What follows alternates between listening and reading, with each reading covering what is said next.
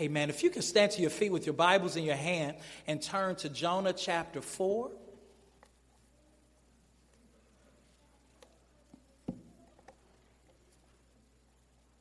And while you turn there, let me ask you a question. Have you ever found yourself angry? You say yes, of course. With God. Amen. Have you ever found yourself angry with God? Or have you ever talked to someone who was angry at God? Maybe they lost a loved one. Perhaps it was a child or a job. Perhaps they were sexually assaulted. Whatever the situation was, you met them, you talked to them, and they were trying to make sense of everything. And at the end of the day, you just felt that they were upset at God. You felt that they were upset at God. Well, today we're going to look at Jonah, and we're going to see a raging prophet, a prophet that is upset with God. Jonah chapter 4, starting at verse 1. But it displeased Jonah exceedingly, and he was angry, and he prayed to the Lord and said, O Lord, is not this what I said when I was yet in my country? That is why I made haste to flee to Tarshish, for I knew that you are a gracious God and merciful, slow to anger, and abounding in steadfast love, and relenting from disaster. Therefore now, O Lord, please take my life from me, for it is better for me to die than to live. And the Lord said, Do you do well to be angry? And Jonah went out to the city and sat to the east of the city and made a booth for himself there. He sat under it in the shade till he should see what would become of the city. Now the Lord God appointed a plant and made it come up over Jonah, that it might be a shade over his head to save him from his discomfort. So Jonah was exceedingly glad because of the plant. But when dawn came up the next day, God appointed a worm that attacked the plant so that it withered. And when the sun rose, God appointed a scorching east wind, and the sun beat down on the head of Jonah so that he was faint. And he asked that he might die and said, It is better for me to die than to live. But God said to Jonah, Do you do well to be angry for the plant? And he said, Yes, I do well to be angry enough to die. And the Lord said, You pity the plant for which you did not labor, nor did you make it grow, which came into being in the night and perished in the night. And should I not pity Nineveh, that great city, in which there are more than 120,000 persons who do not know their right hand from their left, and also much cattle? You may be seated in the name of Jesus.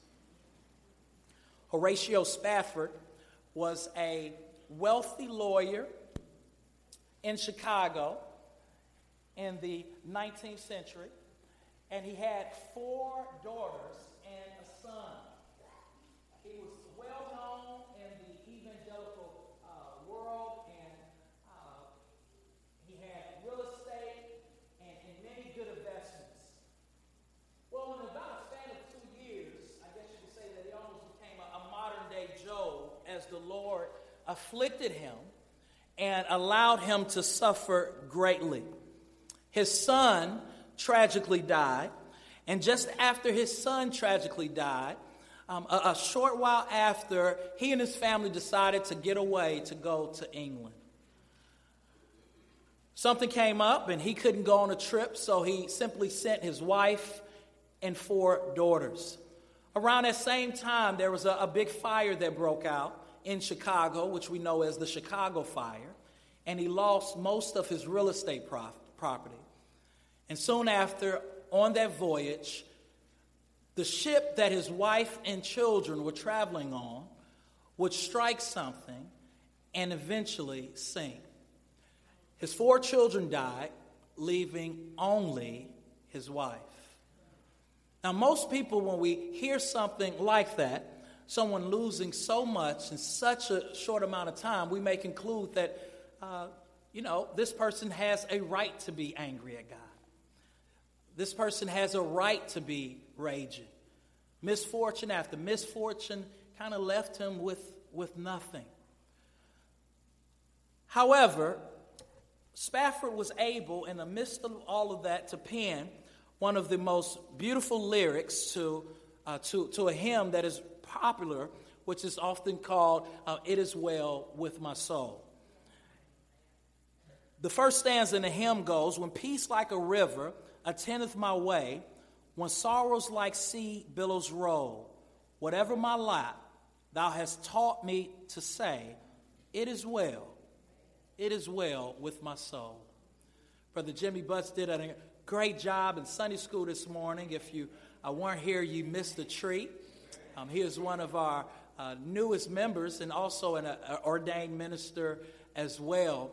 And he brought up the point that earlier this year we got to see the Lord work through his people in Charleston.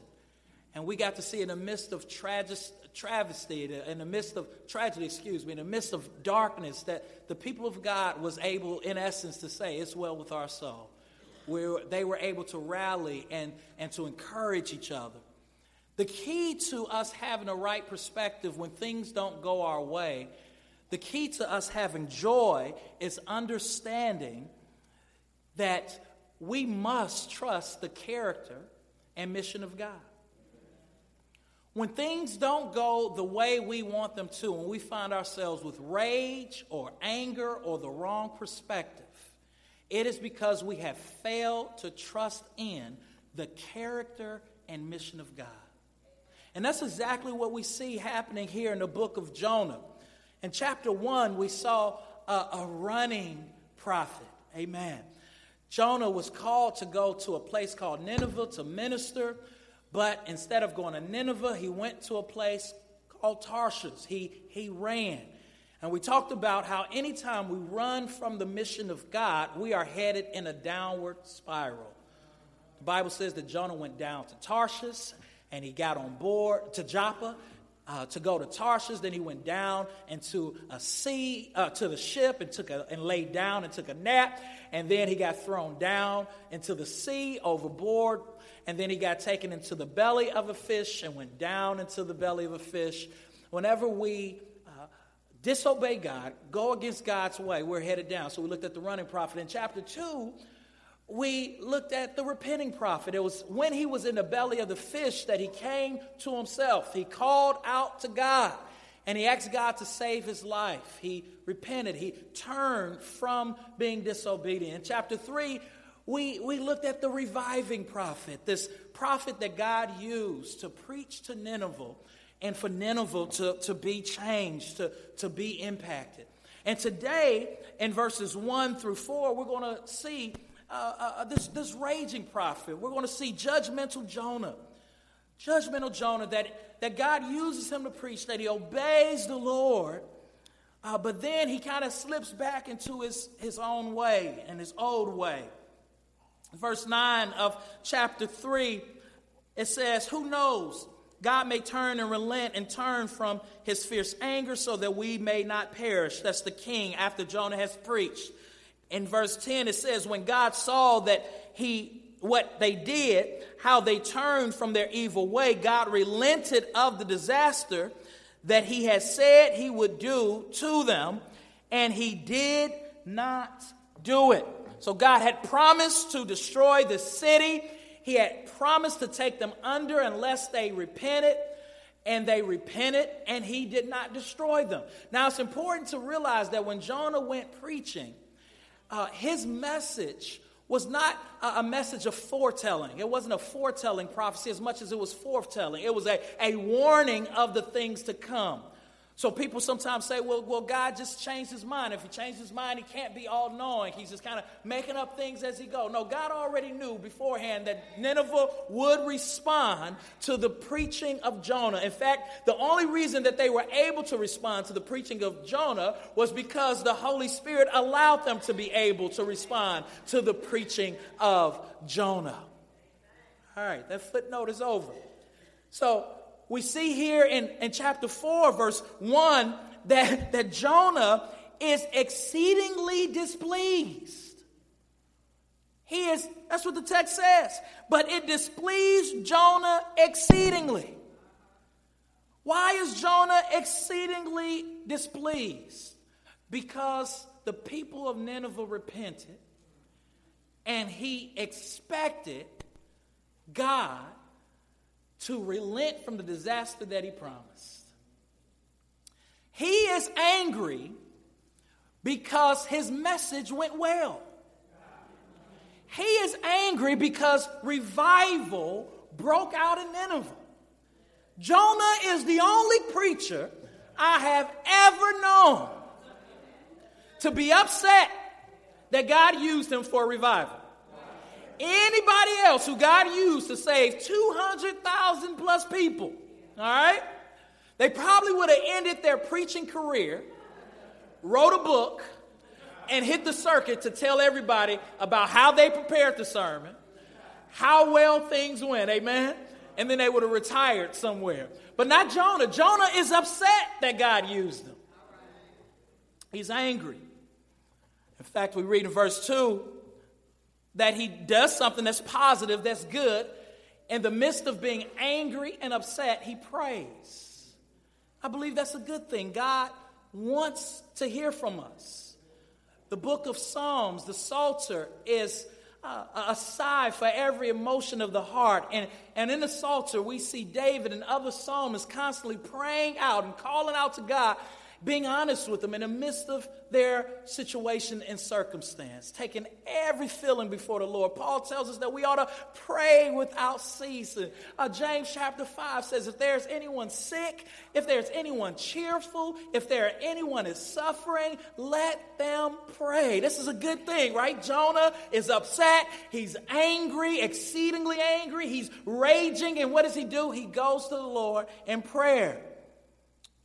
But the prayer that Jonah prays is an extremely self-aggrandizing and self-centered prayer. In just 2 verses, we see him use the term I or my 9 times, which shows that Jonah's life is still about Jonah. It's not about the character of God. It's not about the mission of God. He knows God's character. He knows God's character, but knowing something about God is not enough.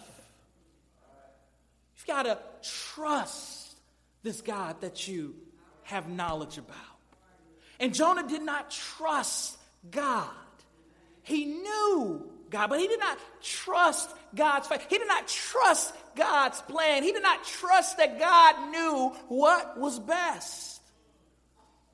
In fact, look at what he prays in Jonah chapter 4, verse 2. He's upset. He says, and he prayed to the Lord and said, "O Lord, is not this what I said when I was yet in my country?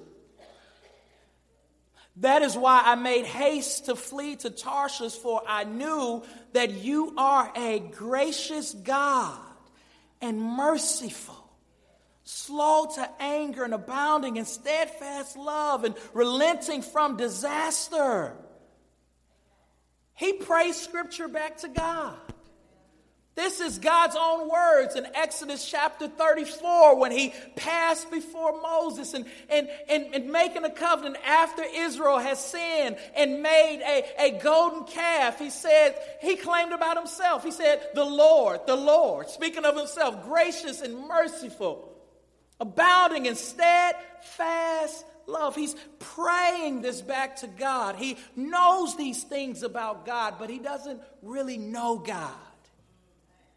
He doesn't really trust God. His own sinful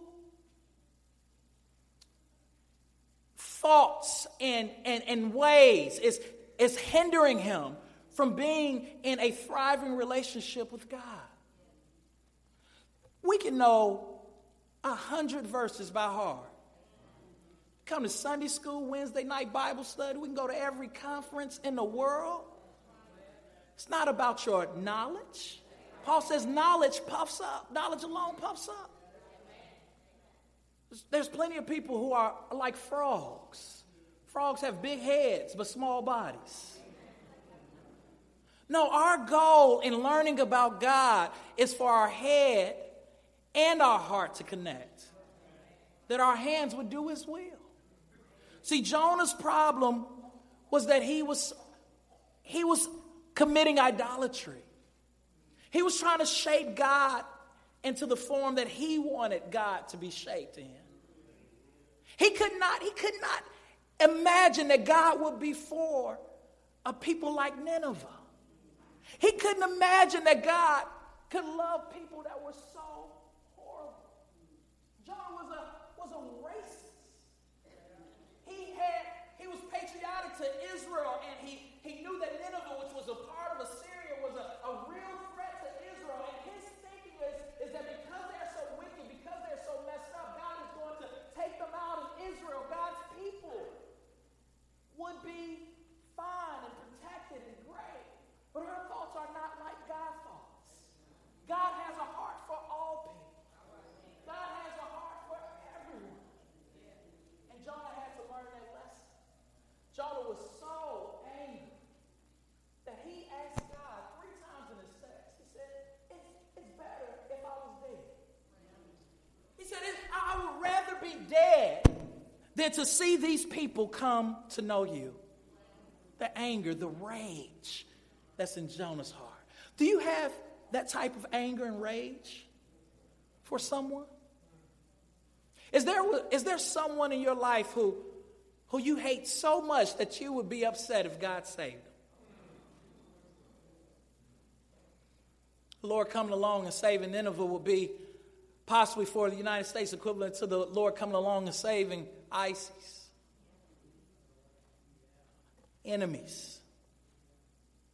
But the Lord is gracious and merciful, slow to anger, abounding in steadfast love, and relenting from disaster. What's amazing about this text is just 2 chapters early, we see Jonah in need of that same grace. What Jonah failed to see was that he was Nineveh, that he was just like them, that he was no more righteous than they were. In Jonah chapter 2, Jonah is crying out to the Lord for the Lord to save him because he was walking in disobedience. And then we see in verse 8, he says this: those who pay regard to vain idols forsake their hope in steadfast love. He says those that are whose hearts are captivated by idolatry, they have no hope. And now we see here in Jonah chapter 4, verse number 3, that Jonah is without hope. Why? Because he was worshiping something other than God. That's what idolatry does. It takes us away from God. And we find ourselves worshiping something or someone else. And then we find ourselves in despair. That's what happened just this past week. I was reading an article about a young girl that was shot in the head, 4 years old, because of a man's road rage.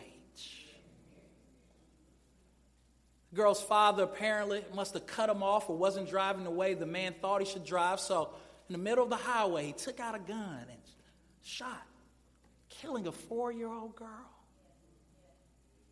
What's going on in that man's heart? There's something that he is valuing, something that he is worshiping more than God. Something that he is ascribing supreme worth to. And in that moment, that idol had his heart so much so till he was willing to murder and to kill. And that's what we talked about a few weeks ago in James chapter 4. Why are there fights? Why are there quarrels among you? You desire and you do not have, so you murder. Jonah is in a predicament here where he is so discouraged by God's grace towards them that he would rather be dead. He has so much anger in his heart. Look at verse 4. We're going to see how the Lord deals with Jonah. We're going to see this gracious God. In the midst of Jonah talking to God this way, God just simply asks him a question, and he says, and the Lord said, do you do well to be angry? Is this anger a righteous anger? Because there's two types of anger. There's a worldly anger and a righteous anger. A worldly anger is focused on us. We are at the center of it. When we get angry because something didn't go our way or someone didn't do what we want them to do, we're angered because our reputation is at stake. Because our rights and our demands have not been met. A righteous anger, and there is a righteous anger. Ephesians chapter 4, be angry, but sin not. There is an anger that's acceptable. Anger is actually an emotion. So to get angry and to be angry may not necessarily be sinful. It's what we do with that anger. Is it an anger that we can use to glorify God? There's an anger that we should have. We should be angry when we hear about the sex traffic trade. We should be angry. We should be angry when we see the type of racism that goes on in our communities. And even when we hear about a young black male being murdered, cold blood, unjustly by a figure of authority that has been proven to be the case. We should be angry. But that anger shouldn't just point back to us. It should point back to God. We're angry because these people are created in the image of God. We're angry because this woman has value by God. And God created her to be more than a sexual object. We're angry because this man deserved a fair trial or justice.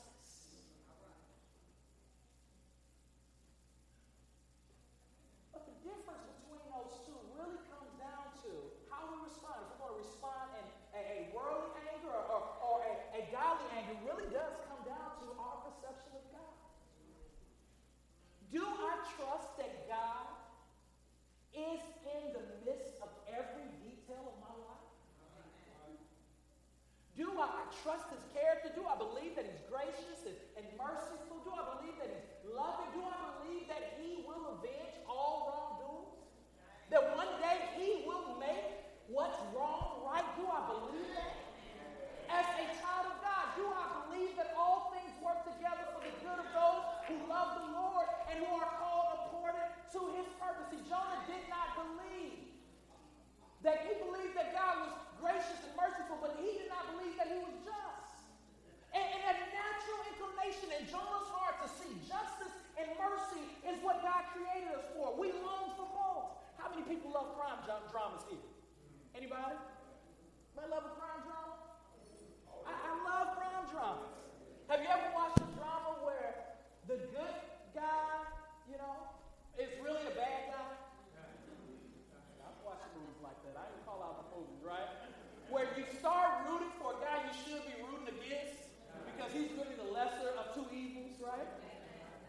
But even as we watch that movie, what do we want? We want justice for that person. We want what's going to be right to come out. Because God has created us. We're created in his image with a desire to see justice done. We're also created with a desire to see mercy. We know that we need it, and we like seeing people have a second chance. But it becomes distorted. Our view of justice and mercy becomes distorted when we separate it from the God of the Bible. When we separate it from the character of God and the mission of God. The mission of God, Jonah, was not to simply save Israel. The mission of God was for Israel to be the vehicle of his glory. To be the people that would spread his glory throughout the earth. But Israel, like Jonah, became self-righteous. Jonah reminds me of another group of people that we read about in the New Testament. A group of people called the Pharisees. Right? Who had their own standard of righteousness. And it was a self-righteousness that kept people away from Jesus rather than that drew people to Jesus. Anytime we have the wrong picture and theology of the doctrine of sin, we will end up self-righteous.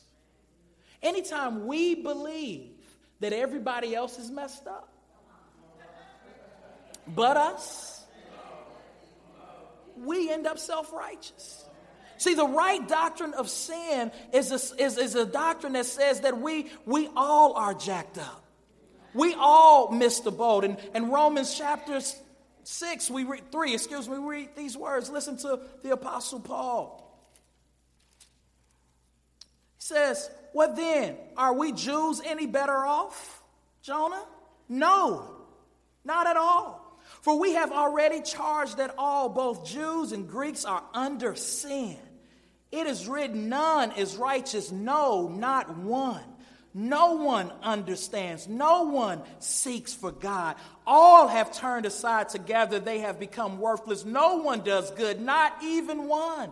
Their throat is an open grave. They use their tongues to deceive. The venom of asses under their lips. Their mouth is full of curses and bitterness. Their feet are swift to shed blood. In their paths are ruin and misery. And the way of peace they have not known. There is no fear of God before their eyes. Every single human being born of a woman is born a sinner. Jeremiah 17:9 says that the heart is deceitful above all things. Who can know it? That's all of us. No one is righteous. One of my favorite things to do when sharing the gospel with people is to just simply take them through the 10 Commandments. Because normally when I try to share the gospel with someone, the good news of Jesus, and I talk about salvation, I may start with a question that says, if you died today and you were to stand before God's presence, would you make it into heaven if he asked you? Should you come into heaven? And mostly everyone that I have talked to over the years kind of respond like, either I don't know or I think so. And when I say, what's the rule or what's the judge that what's going to allow you to get in? They normally say, I think that I'm a good person. And I love taking them through the law, the 10 Commandments, one by one, and then asking them, have they committed these sins? And normally after the 4th or 5th commandment, that person is fully aware that by God's standards, they are a sinner.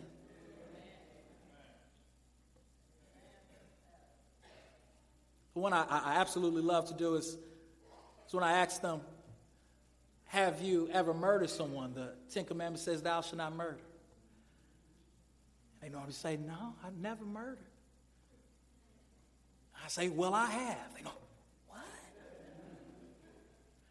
because according to Jesus' standard of murder on the Sermon on the Mount, it's not just physically taking someone's life. It's calling someone raka, fool. It's using your words to harm them.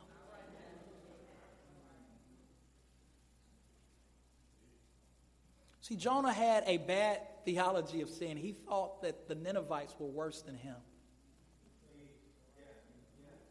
When the truth is, he was a sinner just like them. And he and Israel deserve no more mercy. Israel never can get it right. Israel worshiping Baal. Israel worshiping Molech. Israel. It was only by God's grace and mercy that Israel made it out of the wilderness.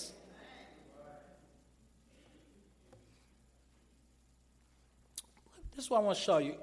God meets us in our anger. If we're his children, God meets us in our self-righteousness.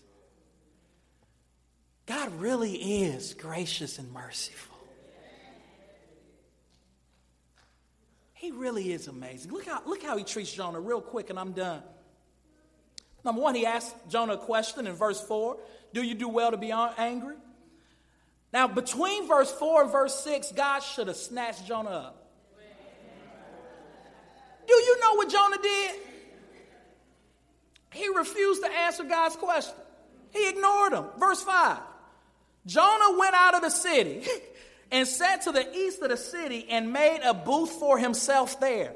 He sat under it in the shade till he should see what would become of the city. He straight up ignored God.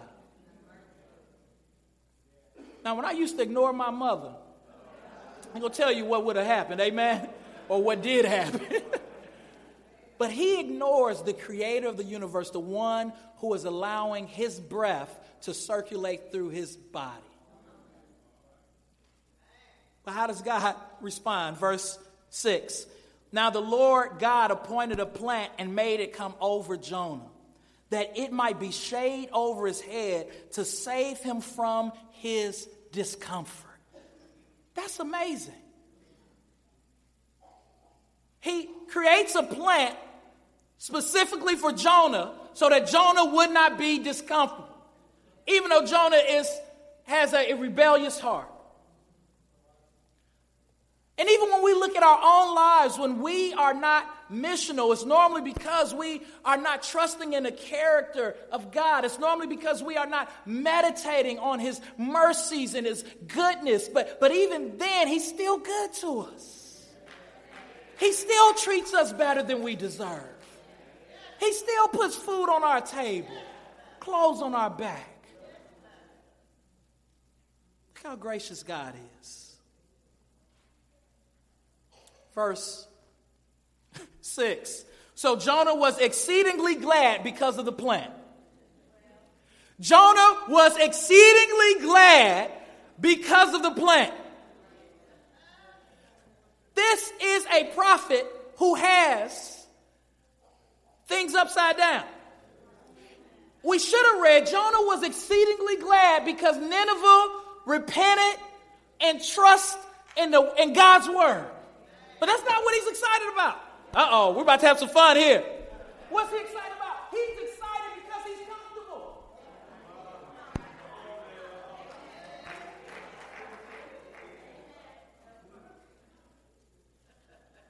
Excited because he's comfortable. Are we living a comfort-centered life or a Christ-centered life? What makes us exceedingly glad? Is it the same thing that makes God's heart exceedingly glad? Luke 15 says that when one sinner repents, heaven throws a party. The angels go crazy. When one person says Jesus Christ is Lord, heaven erupts in praise. And they praise the Lamb who is worthy of it, who brings salvation. But what gets our heart pumping? When was the last time you were exceedingly happy?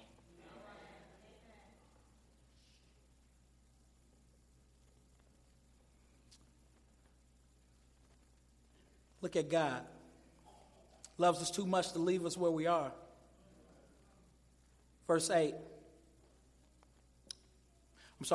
But when dawn came up the next day, God appointed a worm that attacked the plant so that it withered. And when the sun rose, God appointed a scorching east wind, and the sun beat down on the head of Jonah so that he was faint. And he asked that he might die and said, "It is better for me to die than to live." And sometimes that's really the root sometimes of our depression, of our angst, is that we want things to go our way. And when they don't go our way, we have self-pity. But what we're missing, we're failing to trust in the character and mission of God. We're failing to see that God's hand is at work in our lives, both in the good and the bad. Nothing happens by accident. Nothing happens just to mere circumstance. There is a sovereign God in heaven who cares about your sanctification and lost people being saved. And we do well not to be angry and bitter, but to trust a gracious God who has allowed it to come our way so that he will be glorified and for our good. That takes faith to believe that whatever has come my way is for his glory and my good. But that's why the Solomon said, trust in the Lord with all your heart. Lean not to your own understanding, because according to human reasoning, a lot of stuff don't make sense. Stop being angry at God or upset at God because of your upbringing. God can use your upbringing to bring glory to his name. The Bible testifies about that with Joseph, his brothers selling him into slavery. God worked it for his glory, and Joseph was good. Do you trust that? So God allows an east wind to come. Jonah wishes that he was dead. God appoints all of these things in his life. God appointed a mission for Jonah to go to Nineveh. Jonah rebelled. He then appointed a storm. Jonah continues to rebel. He then appoints a fish. Jonah goes and preaches. Now he rebels again. His heart is angry. He appoints a plant. Then he appoints a wind to take out the plant. God is appointing things. And all these things work together. So God asked him again. He said, Jonah, you didn't think I was going to let you get away with ignoring me, did you? I asked you a question, boy. Do you do well to be angry for a plant? Jonah thought he got away from a whooping, right? Do you do angry? Do you do well to be angry for the plant? And he said, yes, I do well to be angry enough to die. Man, Jonah rather die than to see his enemy saved. The Lord said, you pity the plant for which you did not come into being in a night and perished in a night. And should I not pity Nineveh, that great city in which there are more than 120,000 persons who do not know their right hand from their left, and also much cattle? He says, you're upset because I took this plant from you. You didn't do anything to make the plant come. Should I not pity a city full of people who are blind? And that may be you today. You may be here today blind. And I'm not talking about physically, I'm talking about spiritually. You may be Nineveh here today. Perhaps God brought you here today through a number of unfortunate circumstances. Perhaps you was that person who would never just come to church on your own. But you're here today. And God has allowed your life and things to break down. God has compassion and perhaps is pitying you because he wants to see you come to repentance. God is full of love and mercy, and he wants us all to come into the saving knowledge of his Son, Jesus Christ. The Bible says that God so loved the world. That in itself is a miracle. That he would love a world full of people who love themselves rather than him.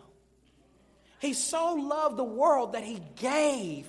Listen, he gave his only begotten. He gave the most precious gift to us so that we would have eternal life. Later on, so that we would have abundant life.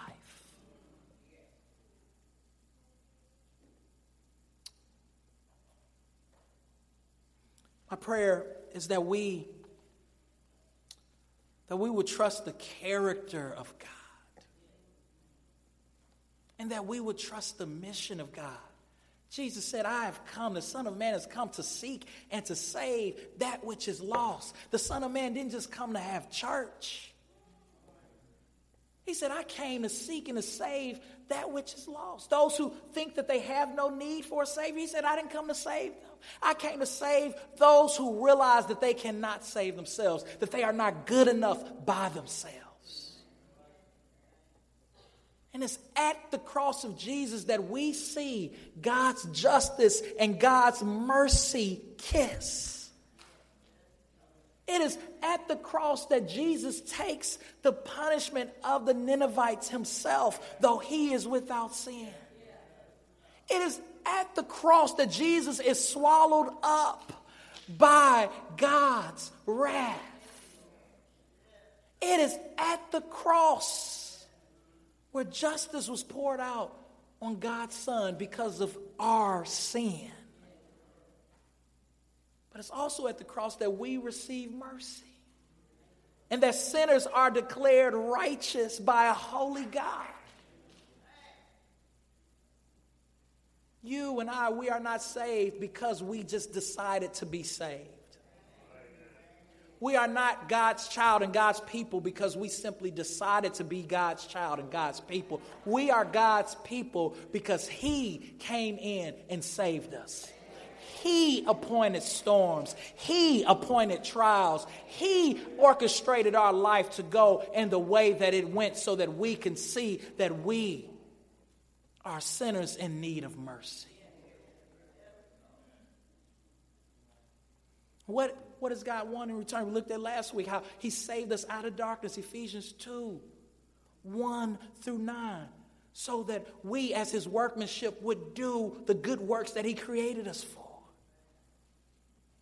To be missional, to go and to tell people about his mercy, to go and to tell people about his grace, to go and to tell people I once was lost but now I'm found.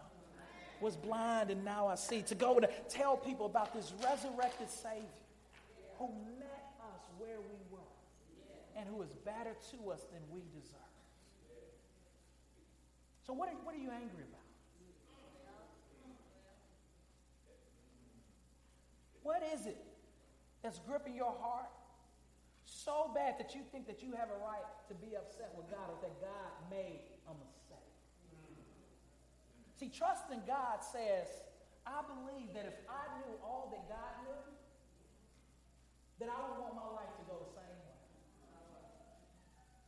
Because he has a full picture of my life. It's like a blimp at a parade. A blimp over the parade sees the beginning of the parade and the end of the parade. We're in the parade. We just see one flow after another flow. But God has a full panoramic perspective. And he's saying, my child, if you just talk to me, if you just hook up with me, I'll tell you what's the next flow. I'll tell you what's the next direction you need to take. If you just trust me, I'll show you how that pain will be used for your gain. Let's pray. Father, thank you so much for your word. I thank you for the story of Jonah. I pray, Father God, that you would allow us to be more missional, to be able to hear our own hearts speak and what it's saying. So we'll be able to identify those idols, those things in our hearts that we want more than you. I pray, Father God, that you would help us to see, Lord, that we are minimal, that all of us deserve your wrath, and that the only way to be right with you is through repentance. Lord, Jonah's story doesn't end. We don't find out in the story how things end. Was he obedient or did he continue to stalk? But my prayer is, Father God, is that you would allow us, if we've walked in here today with anger in our heart or self-pity or stalking, and that if we're not